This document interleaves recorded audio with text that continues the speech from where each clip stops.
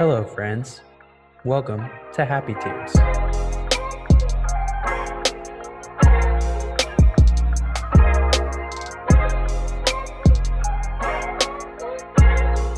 I'm Brandon.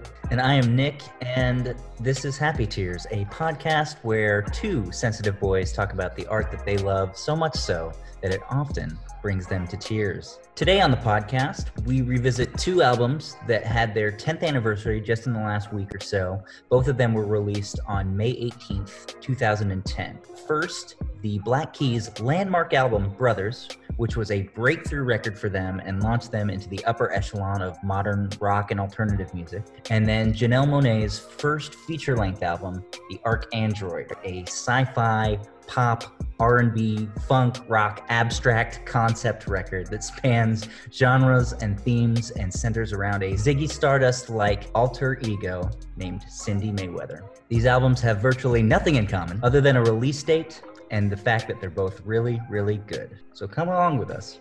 This is Happy Tears.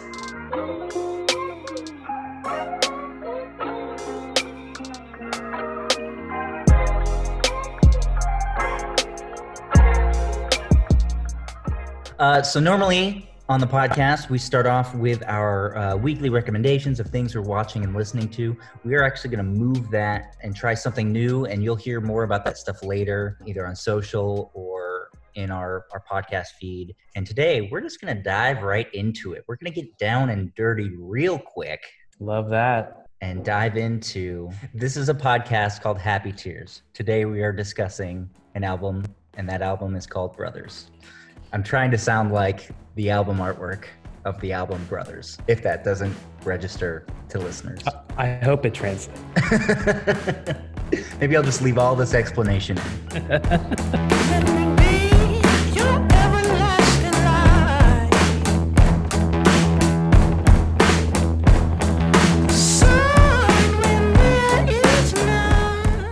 So, Brothers is the sixth album from fuzzy blues rock duo, the Black Keys, comprised of guitarist and vocalist Dan Auerbach and drummer Patrick Carney.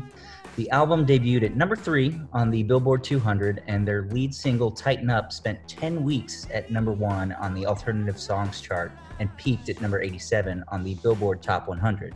Brothers was nominated for 5 Grammys, winning 2 for Best Alternative Music Album and Rock Performance by a Duo or Group. And it's probably noteworthy to mention that this band formed in 2002 and had released 5 albums prior to Brothers. And some critics had begun to suspect that the Black Keys had reached a plateau of sameness in their music, recycling and reimagining the same blues rock guitar riffs over and over. Those notions were shattered with the release of Brothers, a fresh, vulnerable, surprising, and groovy album that still contained the Black Keys' signature fuzzy guitar licks and muddy drums. Brothers released to widespread critical acclaim and became their major breakthrough to a wider audience. They've released 3 albums since to general acclaim and won 2 Grammys since as well. Personally, I love this album, although as a singles boy, I've only listened to a few tracks that I love kind of ad nauseum over and over and over. Songs like Everlasting Light, Tighten Up, until this week when, we did this deep dive for this podcast. And so having never listened to the Black Keys' early albums or really the most recent stuff, I ask you, Brandon, is this the Black Keys' best album? Oh, man. I think it's their last really good album. Wow. The last 3 I have not enjoyed nearly as much as this one. So I'm confident in saying that. And their best, it's so hard because I feel like it's in such a different category than their previous. I actually really love their first 3 albums and kind of the sound. I don't think they might not all be super strong, full albums, but I really love a lot of the energy and garage rock loudness and stuff of the first few albums. But I think as a great release and kind of venturing more into the mainstream and kind of having a poppier rock sound, I think this was a really great step in the right direction for them. And the last time, I think it really succeeded at doing that. So you think when they cleaned it up, the more they cleaned it up, the more the magic they lost? I just think this is kind of sits right in the middle of still having some of their old, they kept the grit of some of their older releases and kind of the stompiness, I think, still translated on this record. But I think the cleaner and poppier production and kind of whole aesthetic of this record benefited them because I do agree they were kind of hitting a plateau of their, the sound that they were known for from the beginning. Some of that's to Danger Mouse's credit here with some of the production work. And then it's also just some really solid songs and writing that translated really well as singles, propelled them into, like you said, the upper echelon of the rock genre and alternative genre. Have you been a Black Keys fan, A1, since day one? Not since I think day one. There was that must have been, I think it was back in like 2002 is when they released their first album. Yeah. And so I don't think since then. Definitely sometime between then and Brothers, though. It was probably, I didn't like Magic Potion and Attack and Release as much, but that was probably around the time when I started getting into them and was working my way kind of back into some of their older records. But their sound was just pretty fun and exciting and just real, dirty. They were always a cool band to me. And when Brothers came out in 2010, it was right before I wrapped up my senior year of high school. And I remember this particularly being one of the soundtracks to the summer and driving around in my truck in the summer and stuff. So it was I have very specific memories with this album. Similarly with the ArchAndroid as well, but having both CDs and playing them quite a bit in my car before I went off to college. Yeah, I kind of missed the Black Keys pretty much my whole life. It wasn't until the last 2013 or 14 that I dove into specifically this album and really liked it. And like I said, took the 3 tracks that I was like obsessed with and put them on a playlist. And listening to this album in the last week or two, this album's full of really, really great earworm tracks. And what I love most about, a song like Tighten Up, which only made it to 87 on the Billboard 100, but it's still a blues rock song, I think, at heart. And when songs like that can break into the pop sphere because they're just so undeniably good, it's just a good reflection of how good they can be and what a good record this is. I wanted love, I needed love, most of all. Someone said true love was dead, and I'm bound to fall for you. Oh, what can I do? Yeah. It's a really smart move having this kind of whistle melody at the beginning. Obviously, it's super catchy and quite different from what they'd previously released again. But another one that I really enjoy. And at times I just wish the drums maybe sounded a little bigger in the first half of the song, but I really, really love the way it's constructed. I think this is an example of an almost perfect song. I think everything from the opening whistle to that guitar riff, I think the lyrics are so simple but effective. The verses are like 3 lines each. Sick for days, so many ways. I'm aching now. It's times like these, I need relief. Please show me how. Oh, show me how to get right. Something about the way Dan Auerbach sings on this, it's so kind of matter-of-factly mournful, and it's so damn catchy. Like I said, it's when a song that is not a pop song becomes pop because it's just that good and that popular. That's my favorite type of pop music, right? It's just songs that are undeniably good, and I think that this is a great example of that. I think you covered this as kind of a joke here, but I think that the one thing that might be fun to start off with is how the album cover was kind of unique at the time. And I think it definitely was recognizable and contributed to whether it was just helped with marketing or was really noticeable on iTunes and stuff because it was so different from the typical album covers of the time. I love this album cover. Yeah. And it is an homage to, I think, a Lightning Hopkins album cover, if I remember correctly, but it's Howlin' Wolf. Howlin' Wolf's album was a 1969 record that says this is Howlin' Wolf's new album on the front in kind of a similar way. So oh wow, I didn't know that, but yeah, I'm looking at it. This is Howlin' Wolf's new album. He doesn't like it. He didn't like his electric guitar at first either. That's awesome. Isn't that great? Yeah, I love that. And actually, funny enough, in that same kind of lineage influenced Notes on a Tribe Called Quest, Hanif Abdurraqib album cover that he just either got nominated or won some award for. I think he won for the design of the cover specifically. So yeah, that's super cool. So you want to start with right off the bat here with just diving into the first track? Let me be your everlasting light. I love Everlasting Light. Yeah, Go ahead. I agree. I think it sets a really awesome tone with him coming in of that falsetto and being something pretty different from their work. That kind of just tells you they're kind of starting off in a new direction here. But I think it's a great intro track. Yeah, because from what I've read, that the falsetto was a totally new thing for them, right? Like they didn't really do that much or at all on their previous records. Is that true? Yeah, I would say for them, I mean, you might be able to pick out occasionally, but none of them come to mind. It just sounds cool. I love the kind of plodding guitar riff that just kind of grooves. It's just fun. I agree. Great start to the album that has a pretty killer run of first tracks here. Howlin' For You kind of has this stadium stomp vibe to it. It's like jock jams. Yeah, but somehow it works. I love it. I think one of the really interesting things that they do is have this like the two different guitar sounds doing kind of a call and response from left to right. I must admit, I can't explain any of these thoughts racing through my brain. It's true.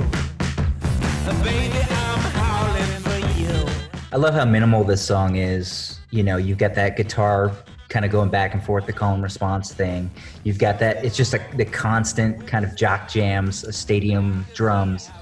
And the verses are like 2 or 3 lines again. They're so minimal. And then the chorus is just da-da-da-das. Right. But it's just so undeniably good.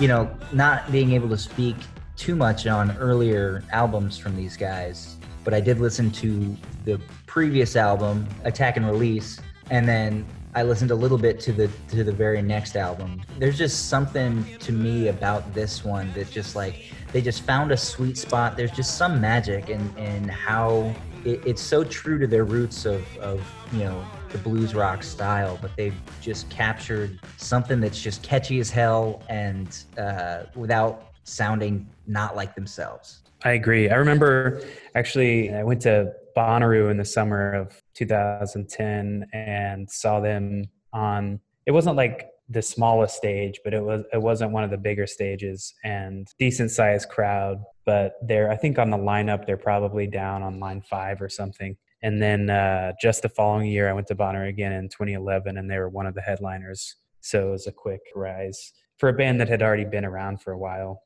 Yeah, for sure. The reading a little bit about their kind of slow ascent into stardom, right? Like 5 albums over the course of 8 years or so had, you know, and it was the classic band climbing up the ladder thing. You know, they had a decent first album and opened for bigger bands for years and years, and then they had the one that broke, right? Yeah. I'd love to hear your thought on this, because I have some thoughts of like kind of how the album flows as a whole, and then putting so like many of the singles and so much up front and having a style change. If you think that was a kind of a smart move or... Yeah, so you're right. All the firepower's up front, right? Like these songs hit hard, and I like them a lot. And I still think I like most of the songs on this. I don't know if there's any song that I just dislike. There may be a few that I'm slightly less interested in. Yeah. And I think towards the second, third, you know, like not exactly the very middle, but there is a point where I maybe lose a little bit of interest. And part of the reason is this is almost an hour long. It's a 55-minute record.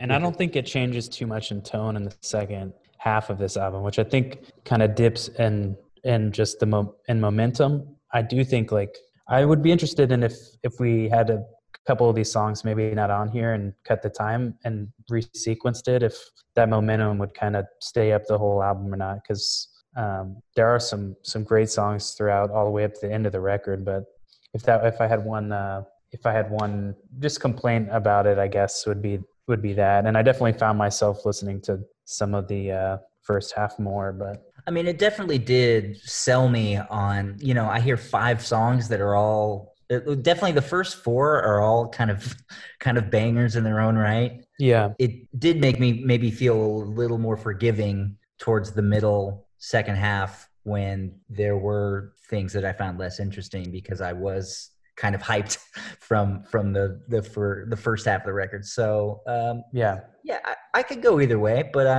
I ain't too mad at it. Yeah. The next kind of few songs on the album, we have She's Long Gone, which is kind of this grimy guitar heavy song that has this chorus that's reminiscent of Led Zeppelin. And then it goes into this kind of fuzzy instrumental track called Black Mud, which I quite like. And then the following one kind of falls back on that falsetto again. The title of that track is called The Only One. And again, I think the falsetto is really effective here. It's a nice way to kind of mix up the song structures and there's like a synth that provides the melody here. The Only One is a really great song, and maybe it is just because I like the falsetto.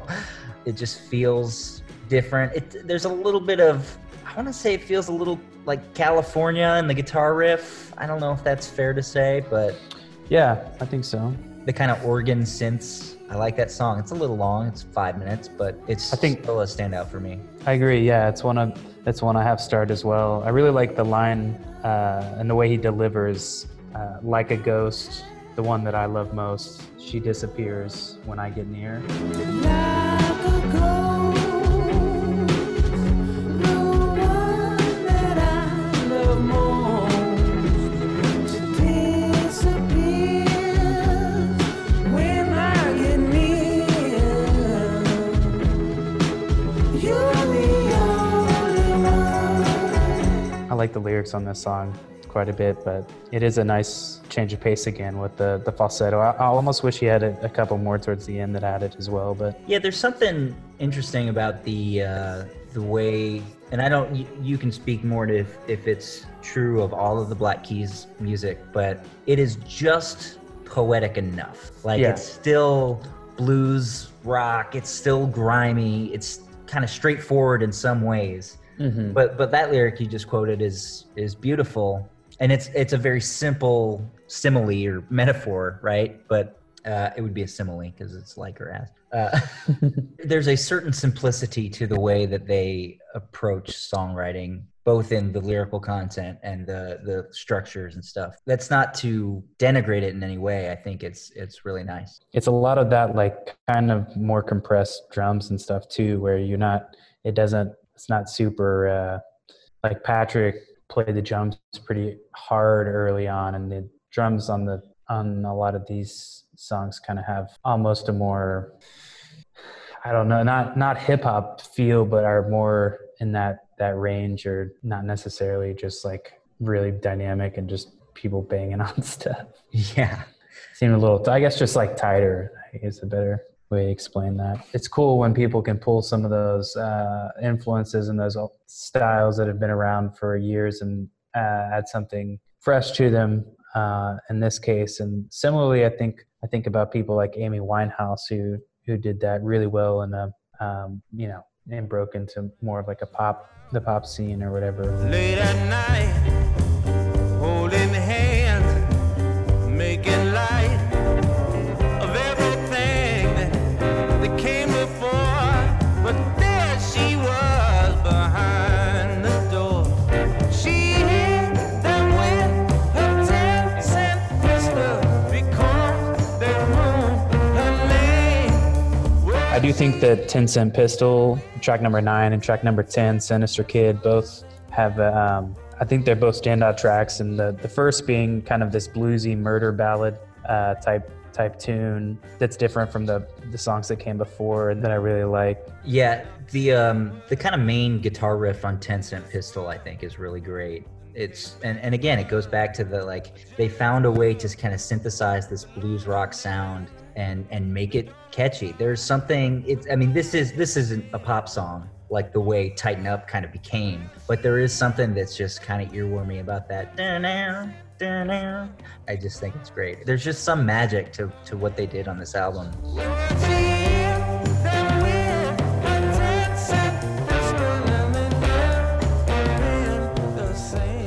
Yeah, and I think him following that melody, like the vocals and the guitar lining up there, I think add to the kind of earworm nature that you're talking about. So I don't really love the next song, The Go-Getter. It starts to meander a bit and feels a little too spacey. And at this point in the record, we're already pretty deep into it, and the momentum of the first few songs aren't there as much. But there is the next track, I'm Not the One, I do like, and I kind of like how it has this almost cinematic quality with the strings and this really cool bass line that's prominent. Well, like a toy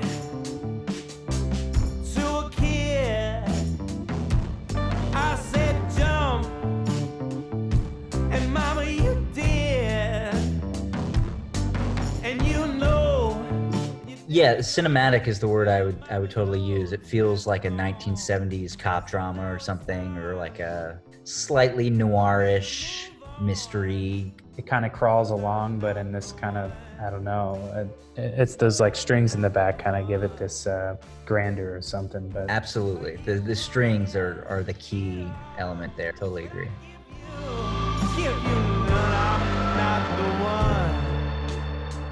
But the next one that I think I would highlight is the last track on the album, which I haven't spent a ton of time with, just because it being the last track. But over the years, I still think it's one of the stronger ones on the album. It's called These Days. These blood red eyes don't see so good, but what's worse if they could? Would I change my ways? Wasted time and broken dreams, violent colors so obscene. It's all I see these days. These days. There's like a really contemplative pace to it. I think the lyrics are the most personal maybe on the album, and the subtle boom of the chorus and the lyrics are a real standout here. So yeah, I read an interview with Mark Neal, I think he was just an engineer on the album. You know, he was giving some of the backstory that is sort of part of the mythos behind this album, at least from what I read, is that these guys were pretty close to breaking up before they made Brothers. They just had some personal differences. Dan hated Patrick's wife, eventually cheated on Patrick with his best friend, and Dan had done a side project of his own, a solo thing that Patrick wasn't happy about. And so I think this song was written mostly by Patrick, kind of in this in-between time, before they actually recorded the album. And it was after Patrick's marriage fell apart, before they had kind of got reconciled and got back in the studio to make this album. So when you talk about it being maybe the most personal, it stems from some real life shit that went down for sure.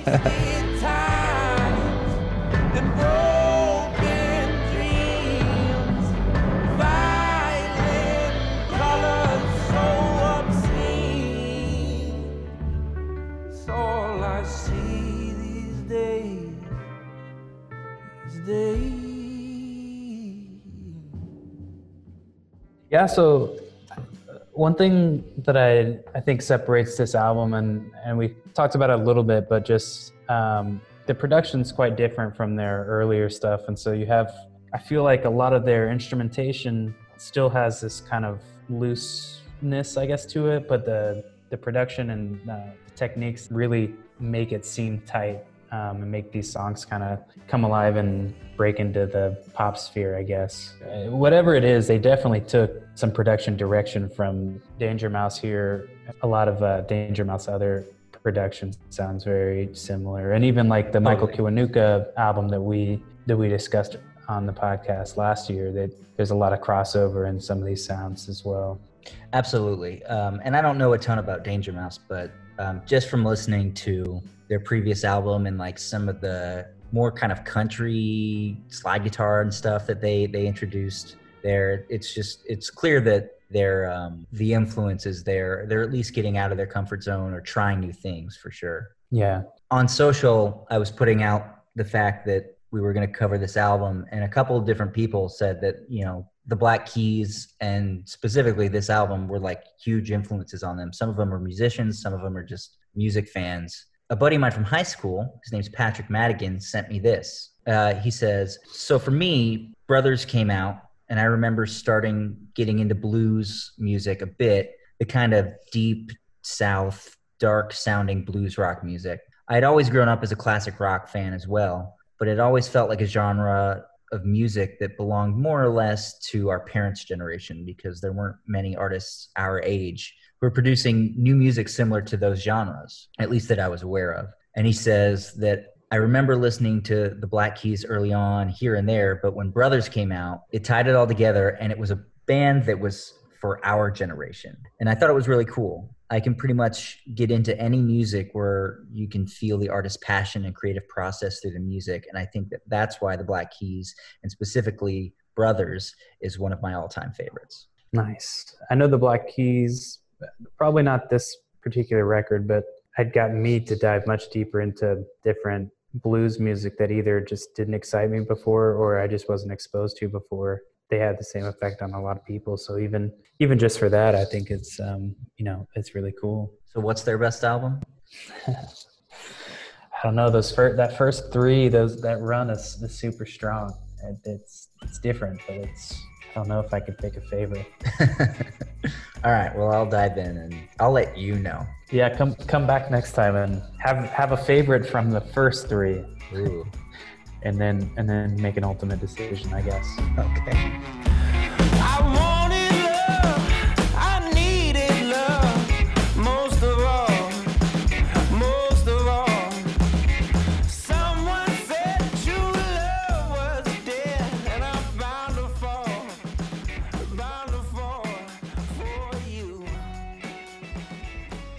Oh, what can I do? Monet and Left Foot.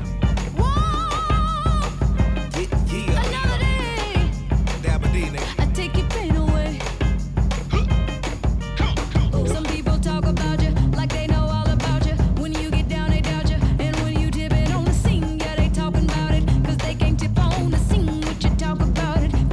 Talking about it. When you get elevated, they love it or they hate it. Well, let's get out of the dirty, grimy blues rock and get into some dirty, grimy sci-fi pop and etc. Yeah. Yeah, let's go on to Janelle Monáe's The ArchAndroid. On the tightrope. Baby, baby, whether you hollow, baby, whether you hollow, you got to tip on the tightrope. Now let me see. The ArchAndroid is the debut major label feature-length album from Janelle Monáe.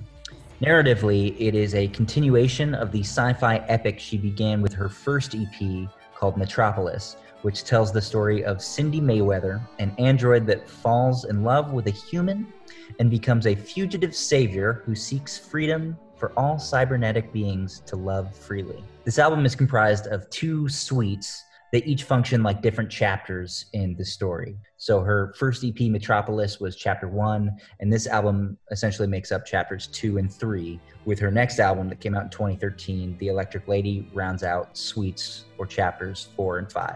So the ArchAndroid is slightly difficult to categorize because it's just so vast and ambitious in its musical styles, its themes, and references to other works of art. It's like if you took Stevie Wonder, Star Wars, David Bowie, Blade Runner, Outkast, Willy Wonka, Afrofuturism, Madonna, Prince, I mean, all these other things and blended them together, but even that doesn't really do it justice. Given all the different ingredients and influences, coupled with Janelle Monáe's ambitious vision, this album could easily have been a mess of narratives, tones, musical styles, but to Janelle Monáe's credit, it plays out as a pretty tight, fun, thematically rich, and musically dense and interesting narrative. Its tracks blend seamlessly into one another in an experience that is intended to be consumed in one sitting at the edge of your seat as you follow the story of this dystopian future through cinematic overtures, vogue pop bops, psychedelic dancey garage rock songs, hymnal narrative ballads, and funky get down jams. So Brandon, is there any album like this? Yeah, I think it definitely, like you said, this character is close to like a Ziggy Stardust. I think there are definitely albums that have the concept format with a main character at the center that kind of falls into maybe a more sci-fi lane and presents itself as either this like art pop or art rock.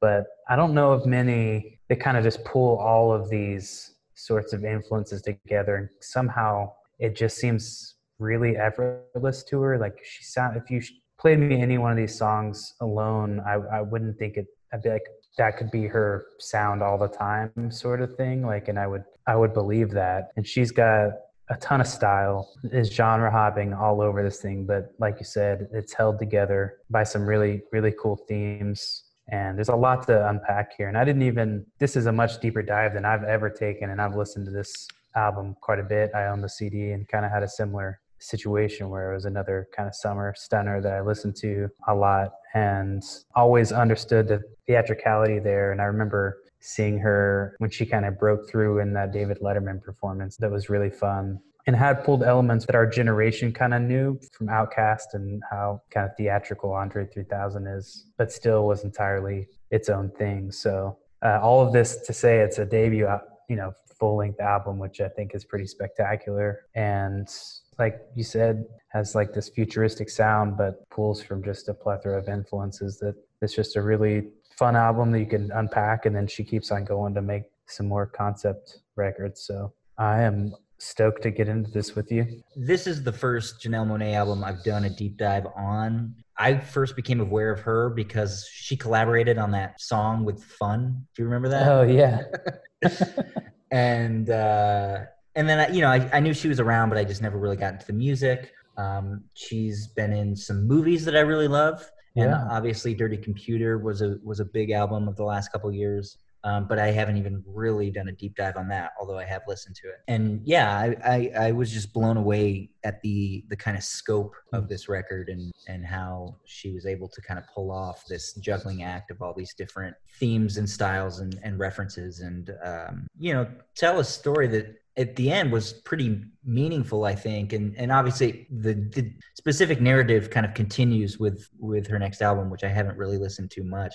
But, I appreciate when artists, specifically musicians, look at themselves as more of storytellers than rock stars or, pop stars or whatever. She clearly is a sci-fi fan after my own heart. The tones and the language that she uses is just so familiar to me because I love sci-fi movies and video games and stuff. Yeah, it's funny. I started Saga and I've read the first 2 volumes. And some of that imagery, I could just see this sort of album play out in similar worlds. So it was fun to think about a lot of these songs in that way that I really haven't thought about them in before. Yeah, totally. Well, so before we dive into the ArchAndroid, I want to pull up Metropolis, which is her first EP. Okay. And let's just listen to the first song off of that, because it really kind of sets the table for who this character is and the world she lives in. And for me, gave context to the rest of her music throughout, the story of Metropolis and this character. What I like about this, you said you've been reading Saga, and so that's like a sci-fi touchstone for you. I've been playing Final Fantasy, and this music sounds exactly like Final Fantasy fight music. Good morning, Cyboys and Cybergirls. I'm happy to announce that we have a star-crossed winner in today's Heartbreak Sweepstakes. Android number 57821 otherwise known as Cindy Mayweather, has fallen desperately in love with a human named Anthony Greendown. And do you know the rules? She is now scheduled for immediate disassembly. Bounty hunters, you can find her in the Neon Valley Street District on the 4th floor at the Leopard Plaza apartment complex. The droid control marshals are full of fun rules today. No phasers, only chainsaws and electro daggers. Remember, only card-carrying hunters can join our chase today. And as usual, there will be no reward until her cyber soul is turned into the Star Commission. Happy hunting! So this song kind of functions like the opening of a musical theater production or something, right? It just kind of sets, very, very literally sets the stage. And the whole Metropolis EP is pretty literal in its storytelling. You know, the next song, which is called Violet Star's Happy Hunting, starts, I'm an alien from outer space. You know, I'm a cyber girl without a face. I'm an alien from outer space. I'm a cyber girl without a face, a heart or a mind. So it's very first person. It's very expository. And the rest of this first EP, Metropolis, is pretty literal in its storytelling. And even its musicality. And I think it's pretty good. And it also jumps genres a little bit and is kind of a nice precursor to the ArchAndroid. But it is pretty mind-blowing how the feature-length album takes these ideas and the musicality of this and blows it up like times infinity. It's just on such a different scale. It's great. So that gives a little context, and then we can jump right into the ArchAndroid. Yeah, so after her kind of earlier work there, you start off with the beginning of this album is a Suite 2, and this album covers Suite 2 and Suite 3. The first track is really just setting the atmosphere, and this has just really strong world building from the start here.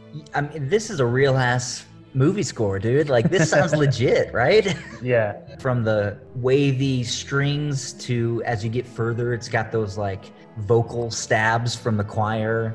Mm-hmm. It just like, dude, this is sci-fi. I'm into it from day one, from song, Yeah. I guess. It sets you up for what you're about to get into, for sure. So after that first overture, it goes into Dance or Die featuring Saul Williams.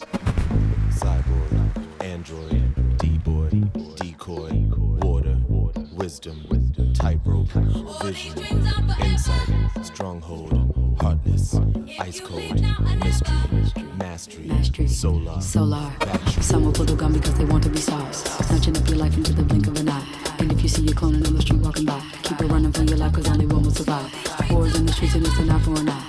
Run on for your life or you can dash, you can die. She's spraying in the sand like she's the last samurai. It's a stick up. And so this song is feels very Vogue to me, right? Kind of high art, high pop, but the lyrical content is still talking about cyborgs, androids. You could kind of miss some of that because it's coming at you light speed, because has this cadence that kind of doesn't stop, and it's really impressive. It's like she's practically rapping here with like pretty incredible diction. Yeah, and she has a musical theater background. I mean, she is kind of I would say triple threat, but I think she's more than that, right? Like, she is just classically trained in almost every facet of entertainment. I think the bass is so cool in this track. I think she comes in sounding so cool, and the way she's kind of interacting with the bass and hi-hat, it's got this like, obviously there's some hip-hop influence in here too, and even some Afrobeat influence, but it just kind of brings this world to life, and it's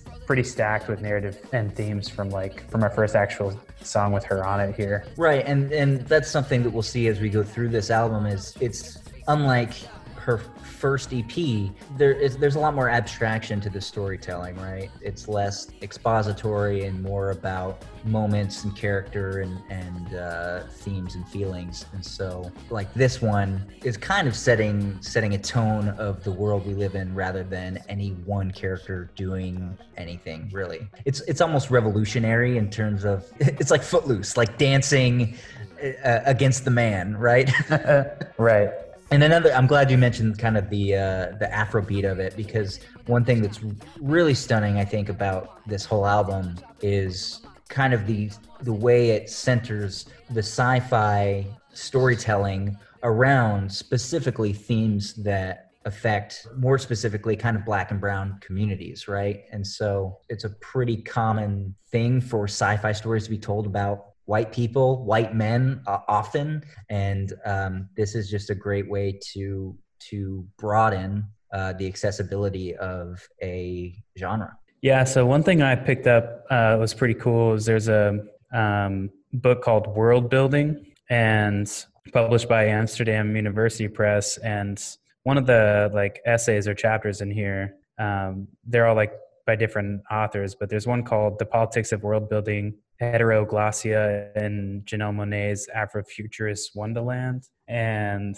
there's a part that kind of explains, I think, Afrofuturism in a cool way. So I think it helps and might help the listeners maybe understand a little bit about what the Afrofuturist movement was. But it says, while the paradigmatic imaginary worlds of The Lord of the Rings and Star Trek have resulted in a generic tendency in fantasy and sci-fi towards politically reactionary forms of cultural nostalgia, technocratic notions of progress, or combinations of both, more progressive alternatives have emerged that have taken world building in productive new directions. One such phenomenon has been the modest but influential revival of Afrofuturism, the cultural movement that emerged among Black artists, authors, and musicians in the 1960s and 1970s as speculative fiction that treats African-American themes and addresses African-American concerns in the context of 20th century technoculture. The Afrofuturist Project took it upon itself to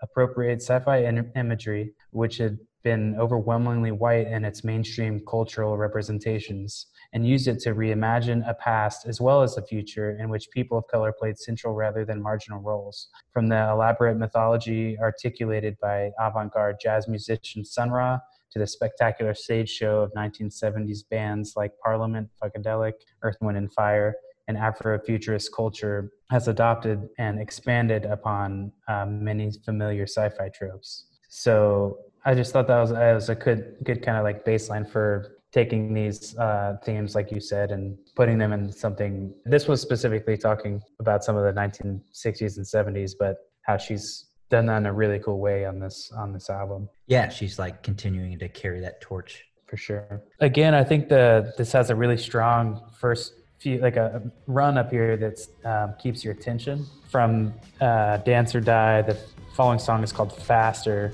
Again, there's some Afrobeat influence on this track. They just feel jam-packed with information, with instrumentation, and it can fly by and you're having a good time and not really be pulling apart in these themes and stuff, which has been really fun to do because there's a lot in here. Every day, you're a jet of flying gun. The density of this, on top of it just being enjoyable music, makes it's just so rich, right? Like you can enjoy it on a surface level, but there's so much to delve into. It's just kind of what the best art is made of. Yeah. And that following track, again, is called Locked Inside. I'm locked inside a land called foolish pride, where the man is always right. He hates to talk but loves to fight. Is that alright? On real cold days, he loans us lots of hate, but he says that we must pay to take it all. Really dancey with kind of rock with you, Michael Jackson elements. And there's another one I had specifically said I can kind of feel that saga-esque world. It would be really cool to have visuals too. I get a lot of Stevie Wonder vibes in this too, right before she gets into that chorus. One day we'll be happy, and we're not looking to the future. I see danger in its eyes. Hearts of hatred rule the land while love is left aside. Killing plays the citizen while music slowly dies.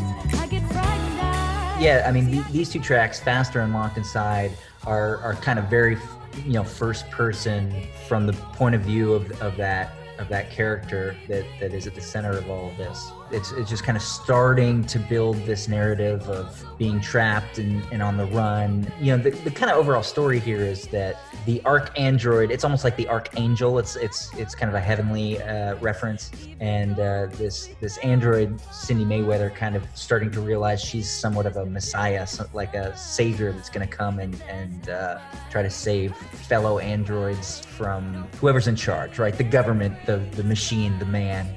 And so what you'll see throughout all of this is it starts with persecution. There's somewhat of an enlightenment in the next couple of songs, and then there's also some new tracks between her and other characters. And by the end, it's almost like there's an ascendance. So that's a quick breakdown of kind of the arc that we're going to see as we go through this. Yeah, I love these next 3 tracks with Sir Greendown, who we kind of get introduced to. We have Cold War and then Tightrope. And Cold War and Tightrope are 2 of the bigger songs from the album. But starting with Sir Greendown, there's this kind of fairy tale love quality to it that by way of this like Moon River melody. And Right. It's kind of just a nice breather from the first chunk of this album. If we were watching something, this would be a scene change. Absolutely. It's in the very theater dreamlike. production of this, Totally. which could also be amazing, I think.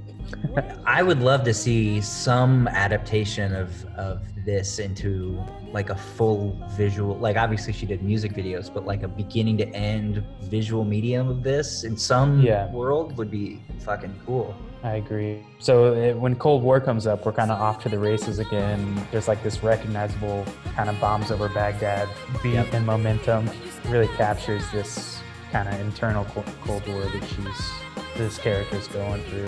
This is a cold war. You better know what you're fighting for. This is a cold war. Do you know what? Yeah, and some of the themes here, you know, center around both the kind of persecution of people of color and kind of like a history of like slavery and stuff, but also since Janelle Monáe is a gay artist, also there's tones about the experience of being a gay person in society, you know, especially when you think about what the Cold War was. It was mostly a quote unquote war of just like hate without actual physical combat. Right. So it's more of an ideological war. For sure. And I love it. It sounds just like Bombs Over Baghdad, but still has its own life to it, and it's Absolutely. great. And it's perfect because on Tightrope, the next track, there's Big Boy. Yeah, he comes in, and this is the popular, kind of most recognizable song from the record.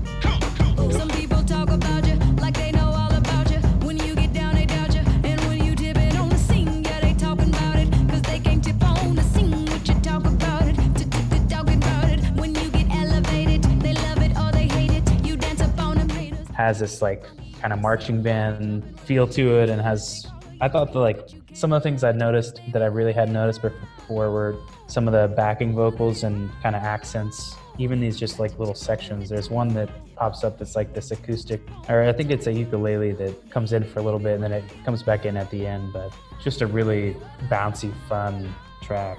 You know, Janelle Monáe came on the scene and she was wearing these tuxedos with these like really cool like bow ties, and she had such a interesting look, this kind of androgynous look. You know, she's doing these like James Brown dance moves and stuff. I mean, she kind of started, maybe not started, but she really was a big predecessor to what like Leon Bridges was able to do with playing a certain style of music that is more of a throwback, right? That pays homage to decades past. It's still very much it feels still like a modern pop song also. Certainly. And this song specifically, I mean, it connects thematically to the rest, but it definitely does feel like we need a hit. so let's make sure there's at least a radio song on this, you know, broad, or maybe not broad, very specific concept album. Track number 9 is called O Maker. It's one of my favorite tracks on the album. I hear the drizzle of the rain. It's falling from my window. It starts off with a line that pays homage to Simon and Garfunkel, and the beat is a sample of Simon and Garfunkel. This is just like kind of a more traditional pop love song, kind of a ballad almost. You know, it kind of follows the more traditional pop structure. Yeah, it's interesting. It pulls in like the folk elements, like you said, with the Simon and Garfunkel bits. But I think there's a really vivid imagery and strong lyrics in this track, and her vocal performance is really cool. And it's just a fresh, we haven't heard this style from her up until this point. When she goes into that like pre-chorus, or maybe it's the chorus, it's great. I'm really lost, baby. I think it's so good. So much hurt on this earth, but you love me. And it especially with the chorus, because it is slightly more traditionally pop, it does really sell the fact that she can just straight up sing a good song, right? A lot of these, the rest of the album is very good, and she's just straight up singing really good on this one, rather than some of the earlier tracks. There's nothing wrong with her vocals, but it's other aspects of those songs maybe take the floor at certain points, and she just fucking kills it on this one. Yeah, agreed. The next track is called Come Alive, War of the Roses, and there's a frantic nature to this, really dramatic. There's a ton of character to the vocals here. The crazies are back in my mind. Tommy says the children's a cloud in my head. When everything is wrong, I dance inside my mind. That's when I come alive, like a schizo running wild. That's when I come alive. Yeah, I love this song. From a narrative perspective, this is somewhat of a metamorphosis. She's kind of coming to a realization and changing. From a musical perspective, I don't think it's a sample. It's probably more of an interpolation of Rock Lobster by the B-52s, right? That guitar riff. Yeah. She just like loses control and sells. Like, she's a performer. Like, this is absolutely a performance.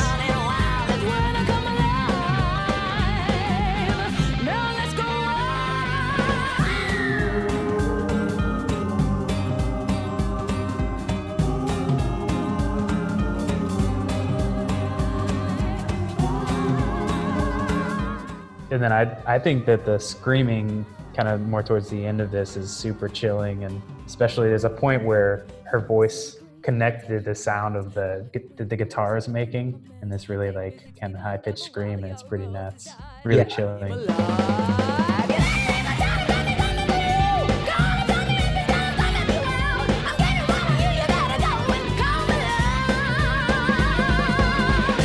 Yeah, the way she like screams. Oh, it's great. And then it flows into this next track, which is quite different. It's more of a psychedelic trip kind of sounding song. It honestly just matches the title of the song, just called Mushrooms and Roses. It reminds me of like a rosy psychedelic journey, and it has like a pretty cool guitar solo. Yeah, it's almost like it makes me think of Lucy in the Sky with Diamonds or something. Like, this just kind of it's an acid trip, right? And that's the conclusion of the first suite, suite number 2, which is the first half of this album, and then side 2 is suite number 3, where we have the suite 3 overture and another string heavy introduction to this next part of the album. Yeah, that's cinematic. Totally, super cinematic. So after that suite number 3 overture, it goes into track number 13, Neon Valley Street. So I'll be honest, I like this whole album, but I really love suite number 2, which is the first chunk. Yeah. I have less notes on this one, but I just like grooving with it. Yeah.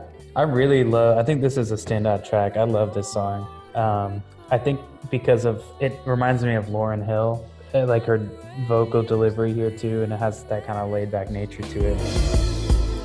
May the sound of my voice be your guide, bring you closer to me.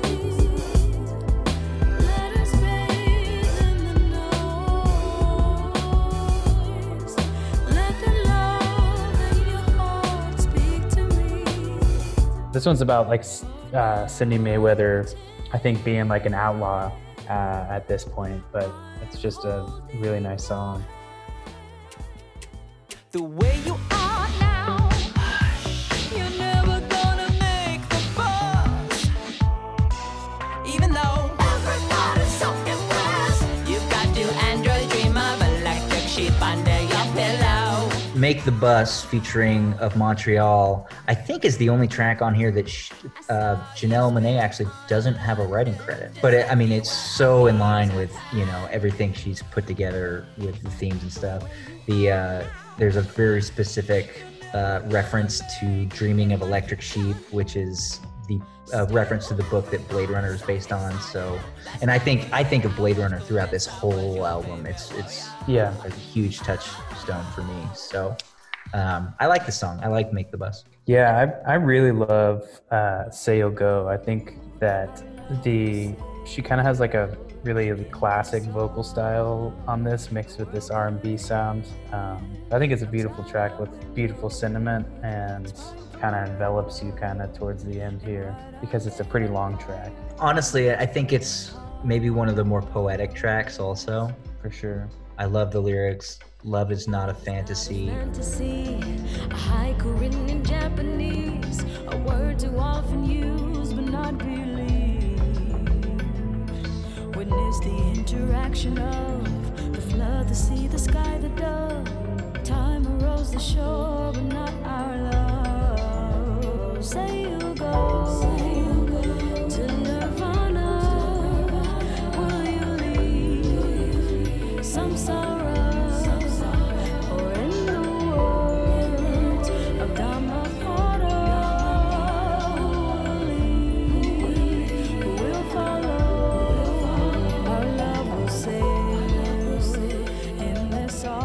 I think it's interpolating Claire de Lune on towards the end of this track too. Yes, it is. I love that piece of music too, and I think the way she's pulling these some of the older tracks she pulls in here, I think she ties them in just really, really effectively. Yeah, and that piece, Claire de Lune, it's got such an otherworldly quality as it is, right? And it's just another example of how she's bringing all these different elements in, from the sci-fi stuff, the pop elements, even some of the classic like the British rock and even Simon and Garfunkel, and something like this that is just has this timeless element that fits within these themes so beautifully. It's just great. Yeah, I agree. And these last two tracks are very long. One being 6 minutes, and then the last one being 8 minutes and 48 seconds, and is like a kind of has 3 parts to it. I love Papaya.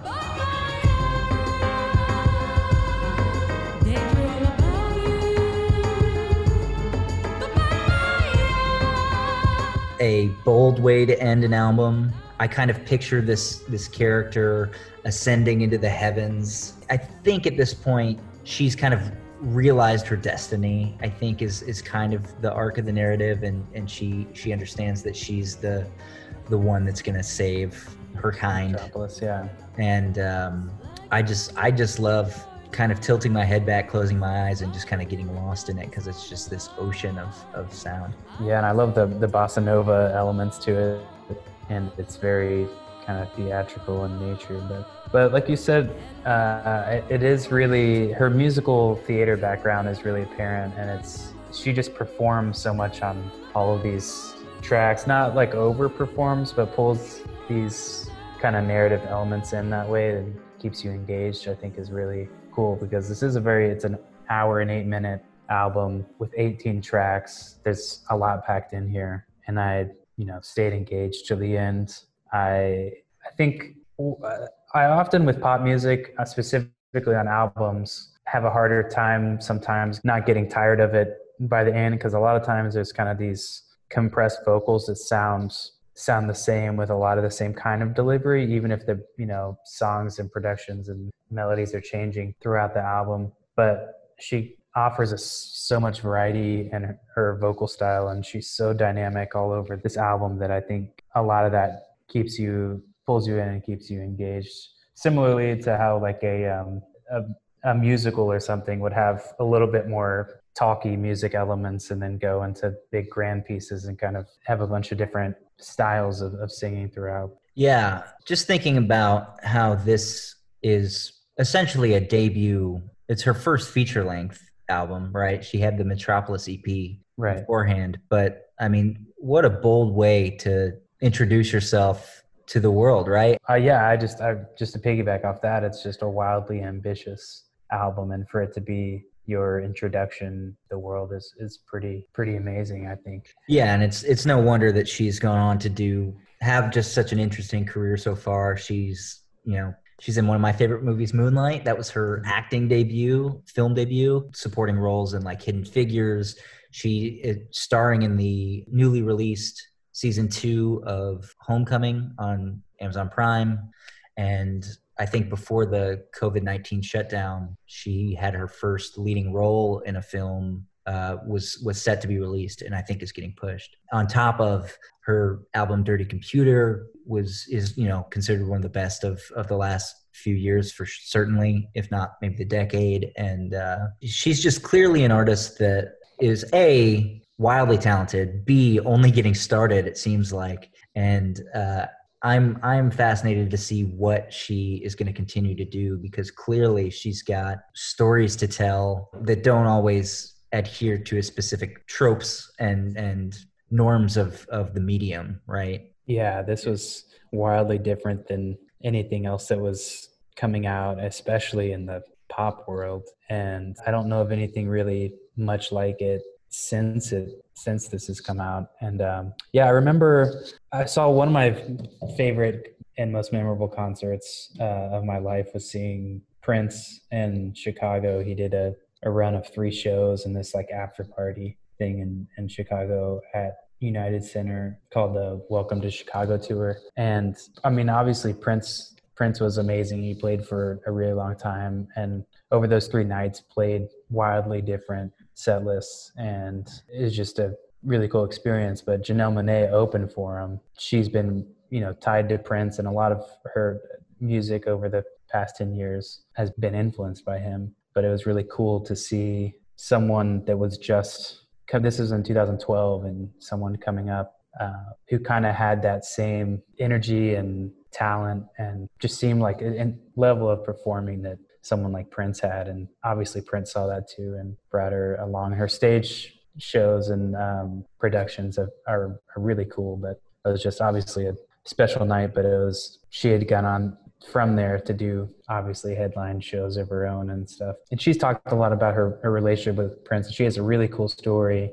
of kind of jamming for hours and hours with him. That I think is really special. It was on she had a recent interview on Fresh Air with Terry Gross, and it was really cool. And she shares that story. So I recommend checking that out as well. Yeah. So that track, Make Me Feel, from Dirty Computer, just seems like it came straight from that Prince line of and her carrying that torch. So Totally. And that was one of my favorite songs of 2018. Yeah, I'm really excited. I just realized that they're doing, do you know the series 33 and a Third? I have heard of it.